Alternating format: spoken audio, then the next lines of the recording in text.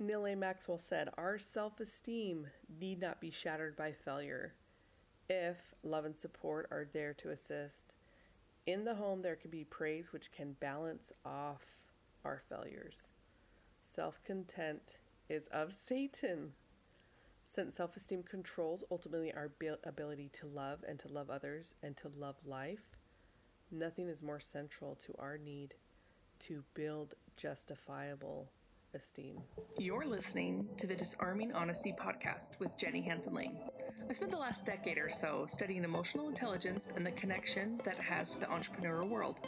Join us on this journey as we use every day as our teacher, as we pursue our highest vision of ourselves. The show is dedicated to vulnerability and mindset as we explore the necessary paradigm shifts it takes to change our lives and pivot into profiting from our passions. No more playing small with our dreams. Let's go. I wanted to share this quote with you today because I have been thinking a lot. Past couple episodes, you've heard me talk about Strength Finder, taking the Gallup Strength Finder, Clifton Strength Finder, and really kind of breaking down what it has meant to me in literally 3 weeks. And it has literally changed my life in 3 short weeks. And I'll tell you why.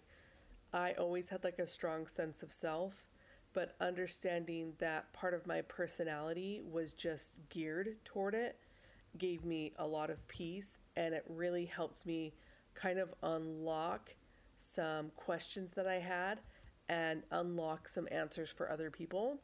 And that's essentially what I wanted to share with you today. It's very short, but very important, that building your self-esteem comes from viewing yourself in the future and who you want to become.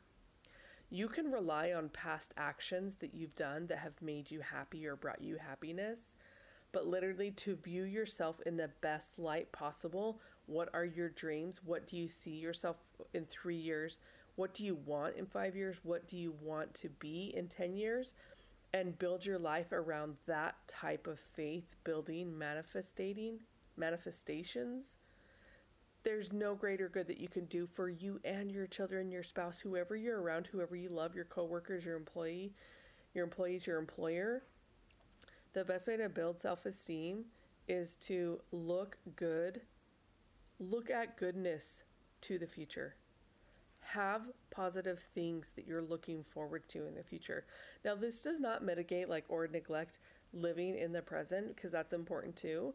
But if you're struggling, it's really important for you to have a positive attitude and hopeful feelings toward the future. And while there are past things that have built me up, and I can think of achievements that I've made, I really get excited about who I'm becoming, because when I look at the future, I know that I have to set up myself to be successful. So things that will happen, I think it was Tony Robbins, he said, you'll always underestimate what you can do in, what is it? It's something where he talks about you're really hard on yourself in the short term, but in the long term, you will get a lot done. So you always underestimate what you can get done in the long run and overestimate getting things done in the short term. So being able to view the future in that way. And the reason why I bring up Strength Finder is because one of my strengths is futuristic. I'm always looking towards the future, and I feel like I have a really high self-confidence. And there's things maybe I shouldn't be confident about that I am, because I'm so hopeful for the future. And I would rather it be that way. I would rather it be you know what? She knows who she is, and she's on her own path. And it's always been that way. And I credit, of course, God, but my futuristic characteristics, that theme where I'm always looking to the future. So if you struggle with building self-esteem, I would say, how do you view the future in your life? And if it's not happy, definitely reflect, definitely work, do some vision boarding to help you. But just realize there's so much goodness in store for you, and you need to accept it by actually allowing yourself to dream those things. I love you guys. Peace out.